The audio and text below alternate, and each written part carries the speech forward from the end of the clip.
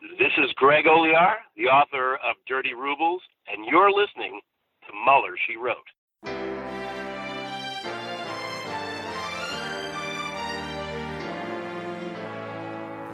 So to be clear, Mr. Trump has no financial relationships with any Russian oligarchs. That's what he said. That's what I said. That's obviously what our position is. I'm not aware of any of those activities. I have been called a surrogate at a time or two in that campaign, and I not have communications with the Russians. What do I have to get involved with Putin for? I have nothing to do with Putin. I've never spoken to him. I don't know anything about him other than he will respect me. Russia, if you're listening, I hope you're able to find the 30,000 emails that are missing. So, it is political. You're a communist. No, Mr. Green. Communism is just a red herring. Like all members of the oldest profession, I'm a capitalist. Hello and welcome to Mueller, She Wrote. I'm your host, AG, and we have a quick and dirty show for you today, including a story from Jordan Coburn about what Michael Cohen has been up to. I will have an interview later on with Ellie Honig about the White House blocking Dr. Fauci from testifying before the House Appropriations Committee and what that has to do with the McGahn-Mueller obstruction of justice House Judiciary subpoena that is now looking like it might go to the Supreme Court, it's already in the Supreme Court. And then, of course, we have all the headlines that fell under the COVID radar for you. I'm flying solo today under lockdown, and I have a lot of news to tell you about. But first, let's get to some corrections. It's a mistake. It's hard for me to say I'm sorry. Oh, I made a mistake.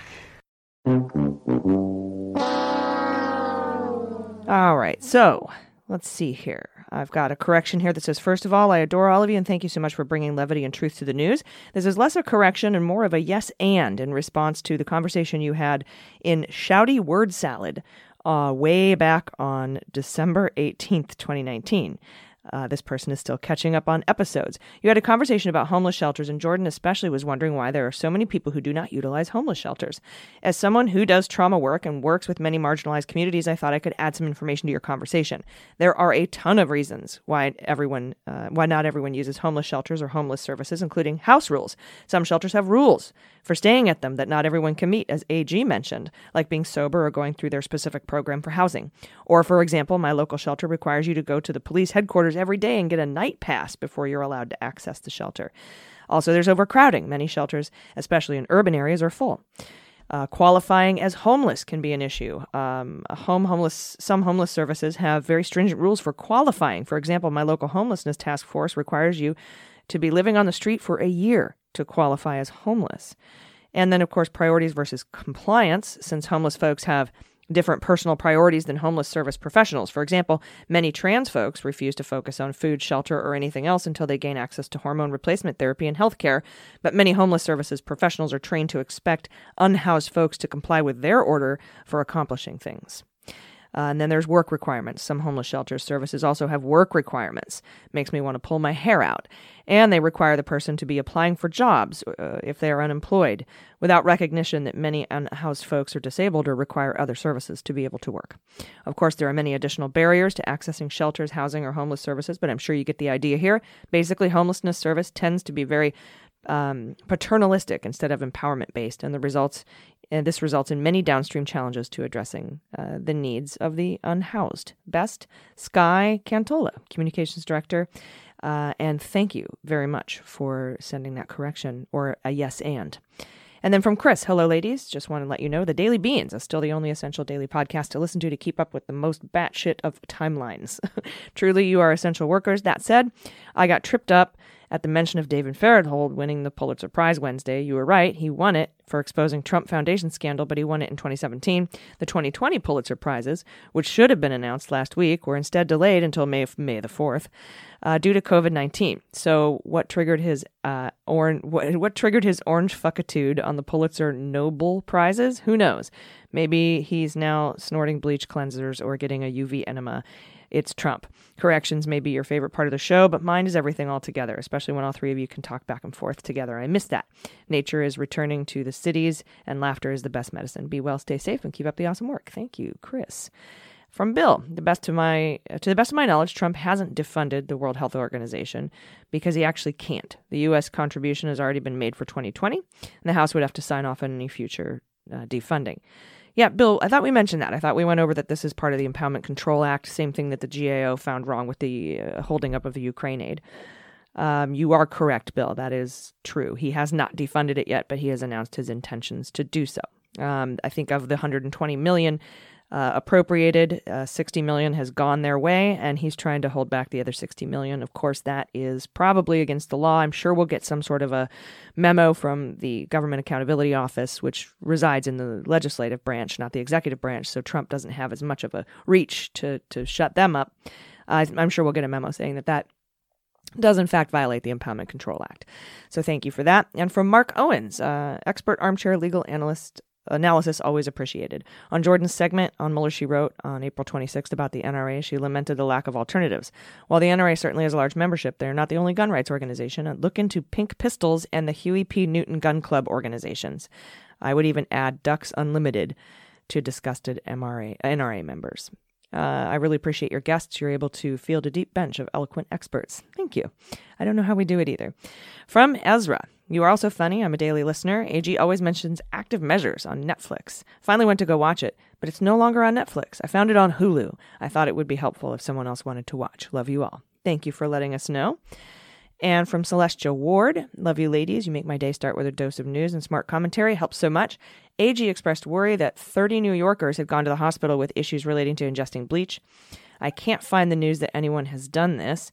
The 30 number might have been from a widely circulated story that there was a spike in calls to the NYC Poison Control Center, but compared to numbers last year on the same day, which had 13 calls, but such an increase had been happening for a while because of increased disinfectant use. Again, I have the balls to correct you on this because you guys are so good about getting things right and not being jerks about it. And the really good news is that Trump's ridiculous statements haven't seemed to endanger anyone except for maybe children or the mentally incapacitated who should be kept from poisons in the first place anyway. Thanks for a great show. Celestia, thank you for that correction. I had read it in passing and I must have confused it. So thank you for letting me know. All right, those are corrections. If you have any for us, please head to MuellerSheWrote.com, click on Contact, select corrections from the drop-down menu, and build us a compliment sandwich. We'll get it right eventually, we like to say. And now it is time for the headlines. So let's jump in with just the facts. All right, the big news this week, at least as far as I'm concerned, is that the D.C. Circuit Court of Appeals has denied a stay requested by the Trump administration in the Mueller grand jury material case and has given the Trump administration the Department of Justice only until May 11th to seek a stay from the Supreme Court. If they fail to do so, or if the Supreme Court denies the stay, the Department of Justice will be forced to hand over the grand jury materials to the House Judiciary, who demanded it last July 27th. We were live on stage in Chicago with Renato Mariotti. I'll never forget it. They submitted, Jerry Nadler submitted that demand on July 27th under its Article I powers of impeachment. That is when I felt that the impeachment inquiry actually opened, because Article I impeachment inquiry was invoked in the demand for the grand jury materials by Nadler and the House Judiciary Committee on July 27th, although it wasn't until September when Nancy Pelosi announced official impeachment inquiry looking into the Ukraine affair. Given the history of the Supreme Court here and motions for stays from this administration, I think that the Supreme Court will grant a stay. But I don't want you to think that that means the court is bought and paid for. Yet, at least. We haven't had any of these big five cases decided in the Supreme Court, but I would put beans on them granting this stay. They seem to be erring on the side of caution and conservatism in these cases, because this is the President of the United States. I'll talk to Ellie Honig a little bit about that as well later on in the show. But, as we, if you've been listening, you know what the Mueller grand jury materials means. It's every piece of documentary evidence that came out of the Mueller investigation, millions and millions of documents, terabytes of data. And this is the equivalent of the Jaworski roadmap that was sent from Jaworski, the special counsel, the independent counsel looking into Watergate, to the House of Representatives then. And that is what gave them the roadmap to impeachment. There were actually accusations of crimes committed by Nixon in that document, which is what caused him to resign and what caused Republicans in the Senate to say, and the House to say, we can't support you, bro. There's crimes found by the grand jury that you would have been indicted for. And so that was sent over. Now, we didn't see the Jaworski roadmap until a couple of years ago. That's how sacrosanct the grand jury secrecy rules are. It had been almost 40 years, and we hadn't seen the materials, the Jaworski materials. And now we've got the Mueller grand jury materials about to make their way to the House. I do believe eventually they will get there. I think that even if SCOTUS grants the stay and hears this case on the merits, that they will say that the Department of Justice has to hand over the Mueller materials. If it happens after the election, an argument could be that this is no longer needed for impeachment. And so that might be a bit of a roadblock, and then we won't get it until 40 years from now. But honestly, I don't know. I just hope they figure out a way to keep my head alive so I can be there for when that news drops. And from the Washington Post, the Secret Service paid for a room at the Trump Hotel in downtown D.C. for 137 consecutive nights in 2017 to the tune of almost $33,000.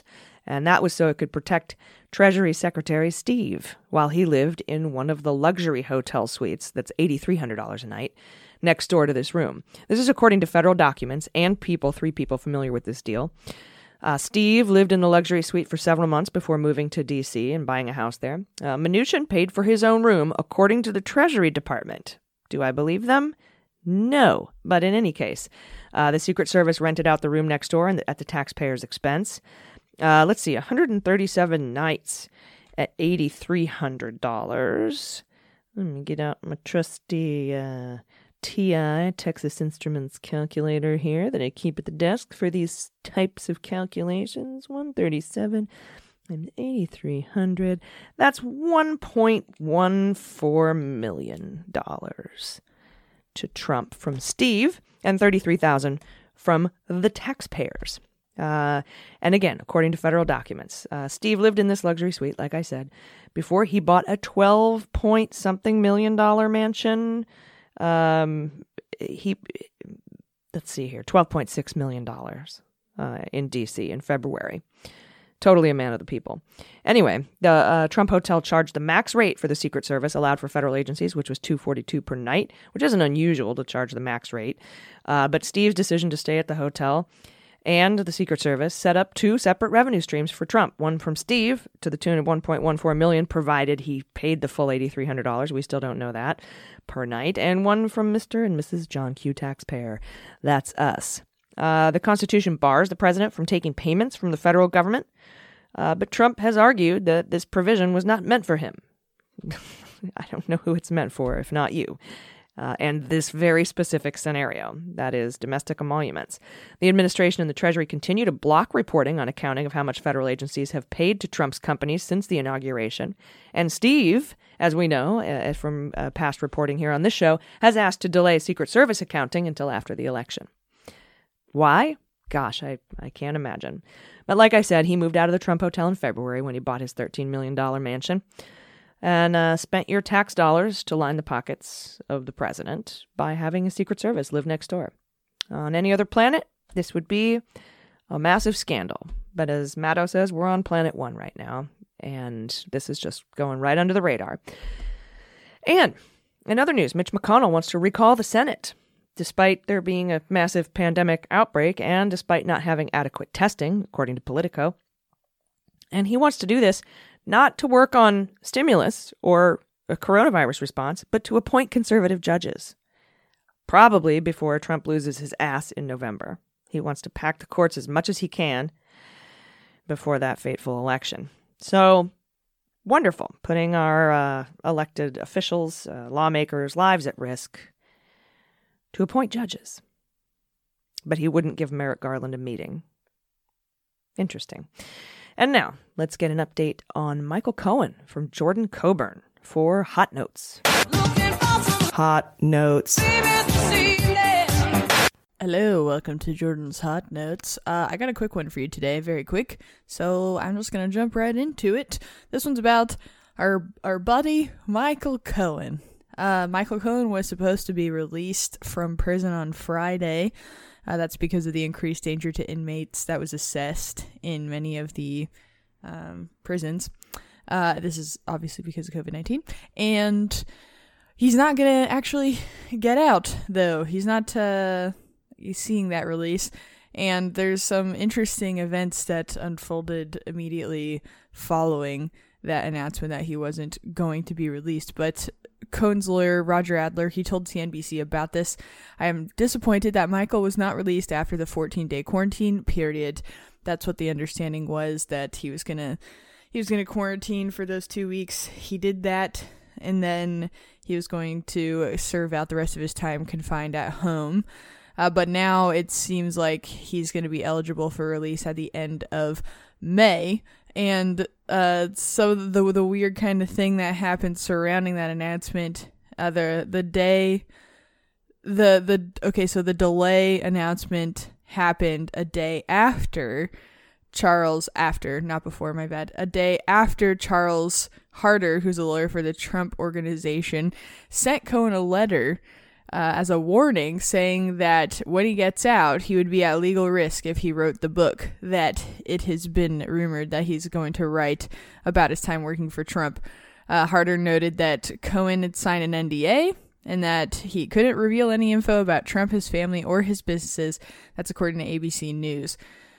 Cohen, as we know, has been working on a huge, tell-all book like all of these people are doing right now, and ideally it was going to be released before the November election, so that'll just be very interesting to see what happens. I mean, he can still be working on the book currently while he's in prison. I'm sure he's already doing that, so I don't know how much.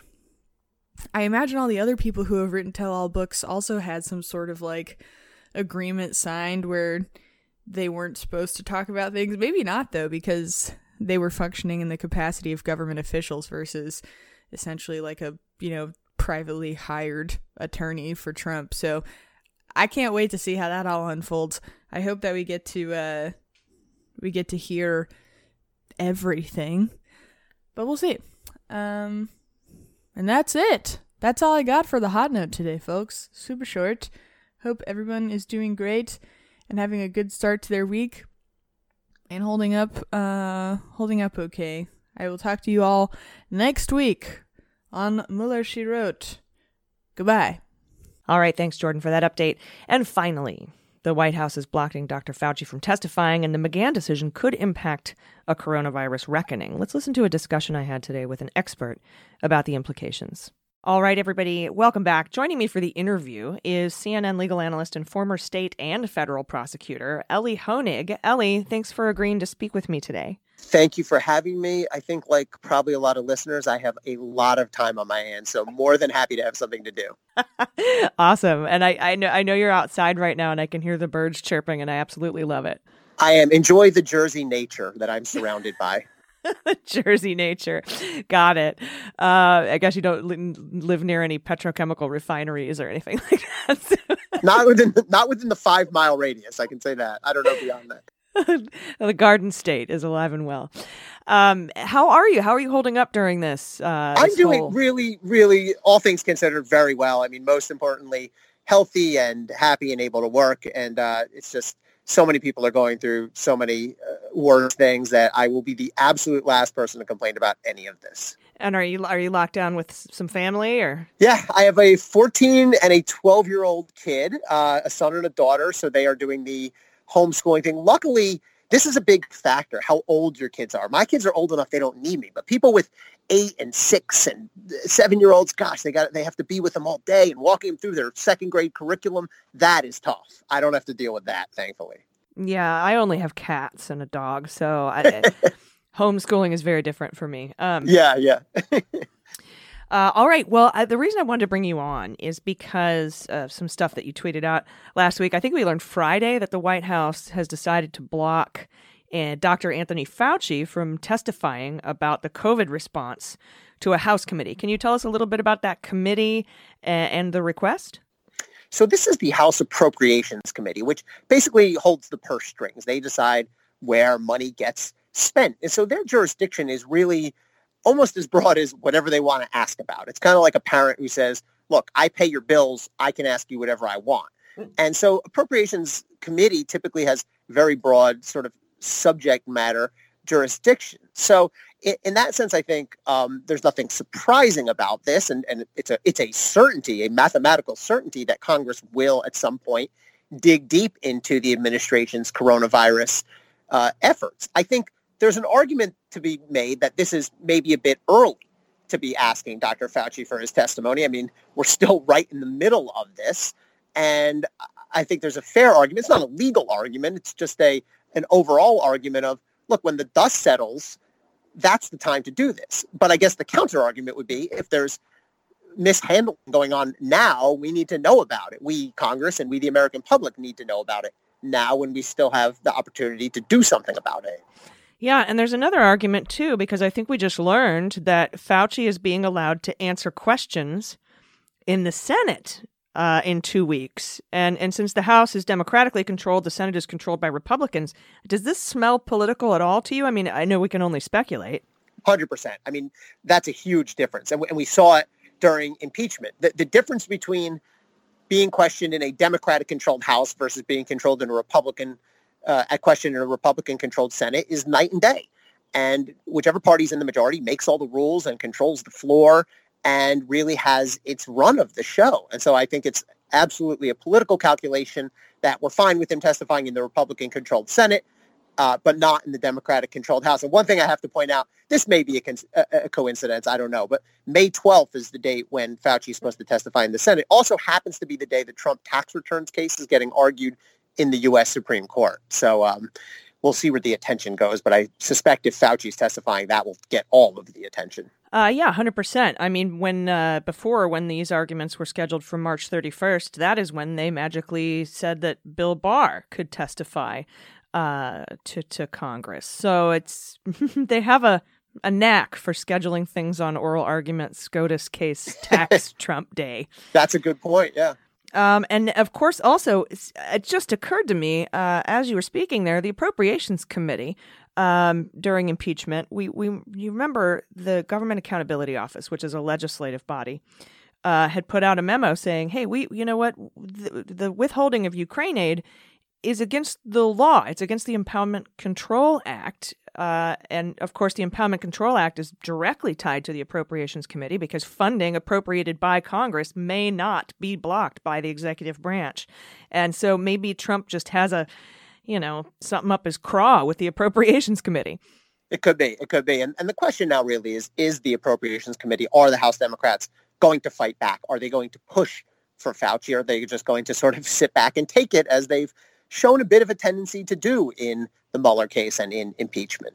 Yeah, although I will say, given the fact that the election is, 6 months away, and we're in the middle of the pandemic, it might not be politically, optically wise to do a commission, 9/11 commission style investigation. Although that's not what I don't think that's what this was. But it just might not be prudent at this juncture, as George would say. I agree. I think we eventually will see a 9/11 Commission-like investigation of this, but I think, like the 9/11 Commission, that will happen well after the fact. I think the 9/11 Commission report came out, a good amount of time after 9/11. But what I think the House's argument here would be, we want to monitor what's happening to some extent in real time. Obviously, members of the House can't be inside the important rooms of the White House, but they can still conduct oversight. And I think they might say, it's important that we do this while there's still something that can be done. This is not so much about assigning blame and credit as it is about ensuring that this is being handled well. And so that's why we need to do it now. I think that's the argument they would make. And I think the argument we are hearing from the executive branch in the White House is it's a sideshow. It's a distraction. It's premature. We need Dr. Fauci to be focused on his day-to-day job, and he shouldn't be wasting time testifying in Congress right now. Yeah, and Mueller said that on multiple occasions in his testimony and in his report, when saying, if you can't indict the president, why'd you investigate? And he's like, well, the special counsel is given the duty to do so while memories are fresh and while evidence is still available. So it makes sense. And then, of course, with the House Democrats, given Trump's war against our inspectors general, as of late, I can see why they would want to take this up legislatively, but sure. And speaking of future potential 9/11 Commission style investigations into the coronavirus response. You had mentioned that there's currently a case in the Supreme, I think it's at the Supreme Court level now, or at least it's been petitioned to be by the Trump administration about the subpoena of former White House counsel Don McGahn way back from July 27th of last year, filed under Article 1 powers of impeachment, to get that, to get his testimony on whether or not Trump obstructed justice in the Mueller investigation. And while that really has nothing to do with COVID-19, you have said it does actually matter what that decision is and when it happens in the investigation into the COVID response. Can you explain a little bit about that? Yeah, so how does Don McGahn relate to COVID response? And the answer is the Don McGahn case is going to decide whether Congress has a truly enforceable subpoena power over the executive branch. Now, just as a quick refresher, so after the Mueller report came out, House Democrats subpoenaed McGahn, and the White House said, no, he's not going to testify. Then this is the one and only case where House Democrats actually went to court and said, courts, we need you to order them to let him testify. We need you to back our subpoena with legal force. And that argument succeeded at the district court level, the trial court level. The judge came down with a very strongly written opinion. She said he has to testify. This is not what separation of powers is about. And people may remember the line from that judge where she said, presidents are not kings. Then the case went to the Court of Appeals in D.C. The Court of Appeals came out the other way. They actually bailed out. They said, this is not for us to rule on. This is a political dispute between Congress and the White House. The courts cannot get involved. Now, that's a hugely problematic ruling because it essentially means Congress has no meaningful way to enforce its subpoenas against the executive branch. But after that opinion came out, the Court of Appeals granted rehearing, which is very rarely done. It's by what's called en banc, meaning all of the available judges. Usually the first ruling was 3 judges on a panel. And that argument just happened last week. So we're going to get a new ruling out of the D.C. Court of Appeals. And I think that ruling will be in favor of the House. I think the Court of Appeals will say, yes, we can enforce a congressional subpoena on the executive branch, and we do. And then I think whichever side loses is going to try to get the case up to the Supreme Court. We don't know if the Supreme Court will take it. But ultimately, whichever way this case comes out will dictate whether the House has real enforceable subpoena power over the executive branch, whether it's Don McGahn, whether it's a witness in impeachment, whether it's Dr. Fauci or any other witness relating to coronavirus or anything else that may come up. Yeah, and I think that I listened to those arguments, too, just recently for the en banc hearing, and I'm with you. I think it's 100% going to come down in favor of Nadler, the House Judiciary, because one of the main arguments that the Trump administration is making in other court cases is the only remedy for going after a president is impeachment. And even Judge Rao said that in her dissent of the original ruling, and not the original ruling, but the appellate court ruling. And that's she's a Trump appointee, although it shouldn't matter who appoints who, but it's obvious in this case. And so one of the judges asked Mubon, who I believe was counsel for the Department of Justice, hey, so impeachment is it, right? Yes, impeachment is the only remedy. Well, how do you expect the Congress to be able to investigate an impeachment if they don't have subpoena power, if they can't enforce their subpoena power? So it seemed like it was going to be clear what that ruling is. And so it'll be interesting to see. But the timeline on this is pretty long. The decision could come out in October. Yeah. So a couple things. First of all, there's definitely an irony in the fact that if you remember when the president was impeached, Article 2 of the impeachment was obstruction of Congress because the president, the executive branch, had ignored all of Adam Schiff's subpoenas. And the Republicans said in defense of that, you can't just impeach us. You never even went to court to try to enforce your subpoenas. And now they're arguing in court, what? Oh, you can't come to court to enforce your subpoena. So it's very much of a catch-22 if the Trump people have their way. But yeah, the timeline here has been really long. And this, I think, is largely on the Democrats because the Mueller report came out in April. They didn't go to court to try to enforce the subpoena on McGahn for 4 months. It took them 4 months to get to court until August. They didn't demand expedited ruling or anything like that. The original ruling, I think, came out in November or December. I mean, litigation is slow, but it doesn't have to be this slow. What the House Democrats should have done was subpoenaed McGahn immediately, given him a week or 2 weeks to comply or not comply, and then gone. There's no reason they couldn't have been in court in May, 3 months, 3.5 months earlier than they were, and demand expedited ruling. I mean, it's not hard to explain to a judge. This is very, very important and time sensitive. So I blame the Democrats for not pushing this with the urgency that they needed to. Yeah, I mean, in Watergate, they got the tapes in 4 months. Oh, sure. I mean, there were several court disputes in Watergate that were given expedited rulings, and cases were heard and decided within days and weeks. So, look, courts, of course, are overburdened and they have too many cases on the docket, but courts control their own dockets and they can move as fast as they need to. If it's an emergency, courts can get things done really, really quick. They're all just human beings. They know how to prioritize. So this notion that litigation must take excruciating amount of time is really not accurate if it's the right issue and if the parties are pushing it. Do you think we'll get one of the en banc decision maybe Monday? Or I think they come out Mondays, don't they? I don't know exactly what day of the week they come out. I think this Monday would be a little quick. I mean, the oral argument was just on this past Tuesday. That would be 6 days. But I think they probably know where they're going. I mean, there's a reason they granted en banc review. That is, like I said, that is extraordinarily rare to see a court of appeals say, basically, we're going to reconsider a subgroup of us. That usually suggests that the whole Court of Appeals strongly disagrees and wants to come out the other way. So I suspect they largely already know where they're going and probably have most of their opinions already written. So, yeah, I think we'll get a ruling there fairly quickly. And I hope the Court of Appeals is sort of surveying the broader landscape and saying this case needs to move because this is going to determine things like can the Congress subpoena somebody like Dr. Fauci?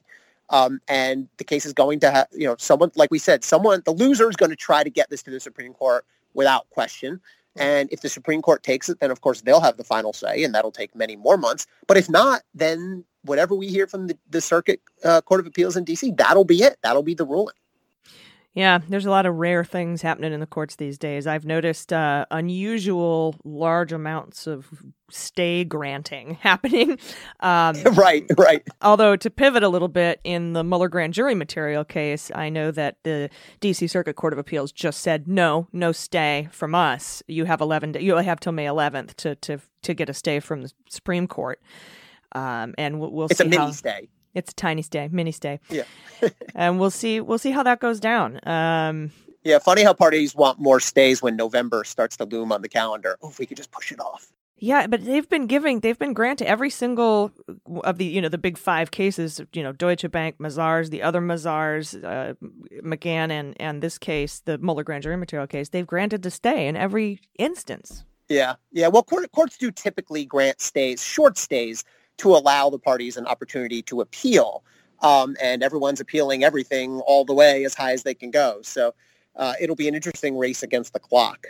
Yeah, if they don't grant the stay, if Supreme Court doesn't grant the stay in the Mueller grand jury material case, that'll be the first time, and then they'll be forced to hand it over. It'll be right. I think they'll grant the stay. I feel like the Supreme Court here and the D.C. Circuit Court of Appeals are going out of their way to err on the side of caution, to ensure that everybody gets their full ass due process, because this is the president of the United States, and yep.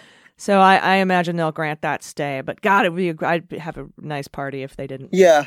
I mean, courts are inherently conservative, and I don't mean ideologically. I mean lowercase c. They always want to make sure everyone gets, and they should be, this is their role, everyone gets a chance to argue and be heard and appeal and reappeal and all that. So courts are rarely going to say just, no, too bad, you're out of luck, do this now. I don't even care if you don't have time to appeal up the line. But yeah, they do start to pile up at a certain That'd be point, great. all these cases. Right. Nope, sorry. Yep. You have till tomorrow. You have till tomorrow, and I don't care, and I don't like your face. Yeah. Well, listen, when I was a prosecutor, we didn't really ask for extra time. Our command was to always be ready at all times. But sometimes you'd see a defense lawyer ask to postpone a trial or to put things off, and judges would just go, no, be here. We're doing this. Too bad. That was always kind of fun when that happened. I really liked that when that happened with the Bijan Kian trial. That was somebody that Flynn was supposed to testify as a cooperating witness, but became an indicted co-conspirator. And they were like, "Hey, my daughter's getting married in the fall," and the judge is like, "Cool, we'll do the trial in July then. Bye." Yeah. Well, it's funny actually. Speaking of the McGahn case, I was at the district court argument in Washington D.C. It was on Halloween, I remember, and I was there for CNN covering it.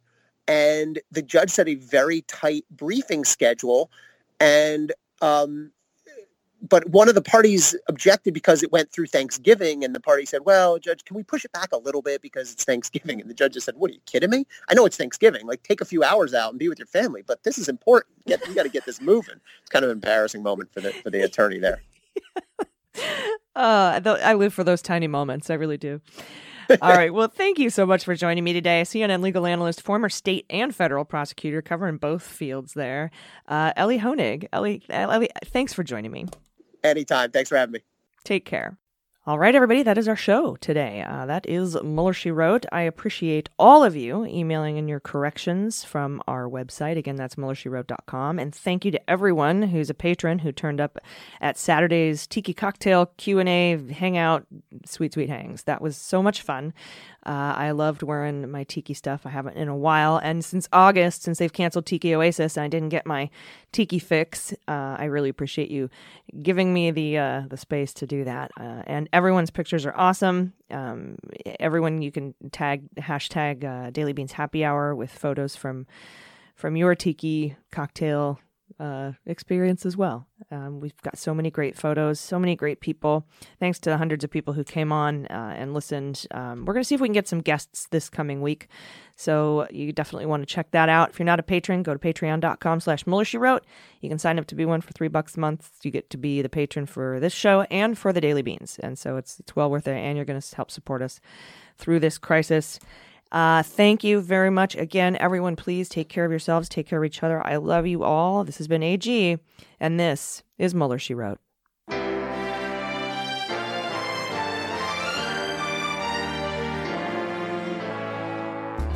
Mueller, She Wrote is executive produced and directed by AG and Jordan Coburn, with engineering and editing by Mackenzie Mazzell and Starburns Industries. Our marketing manager, production and social media direction is by Amanda Reeder. Fact-checking and research by AG, Jordan Coburn, and Amanda Reeder, and our knowledgeable listeners. Our web design and branding are by Joel Reeder with Moxie Design Studios, and our website is MuellerSheWrote.com. MSW Media.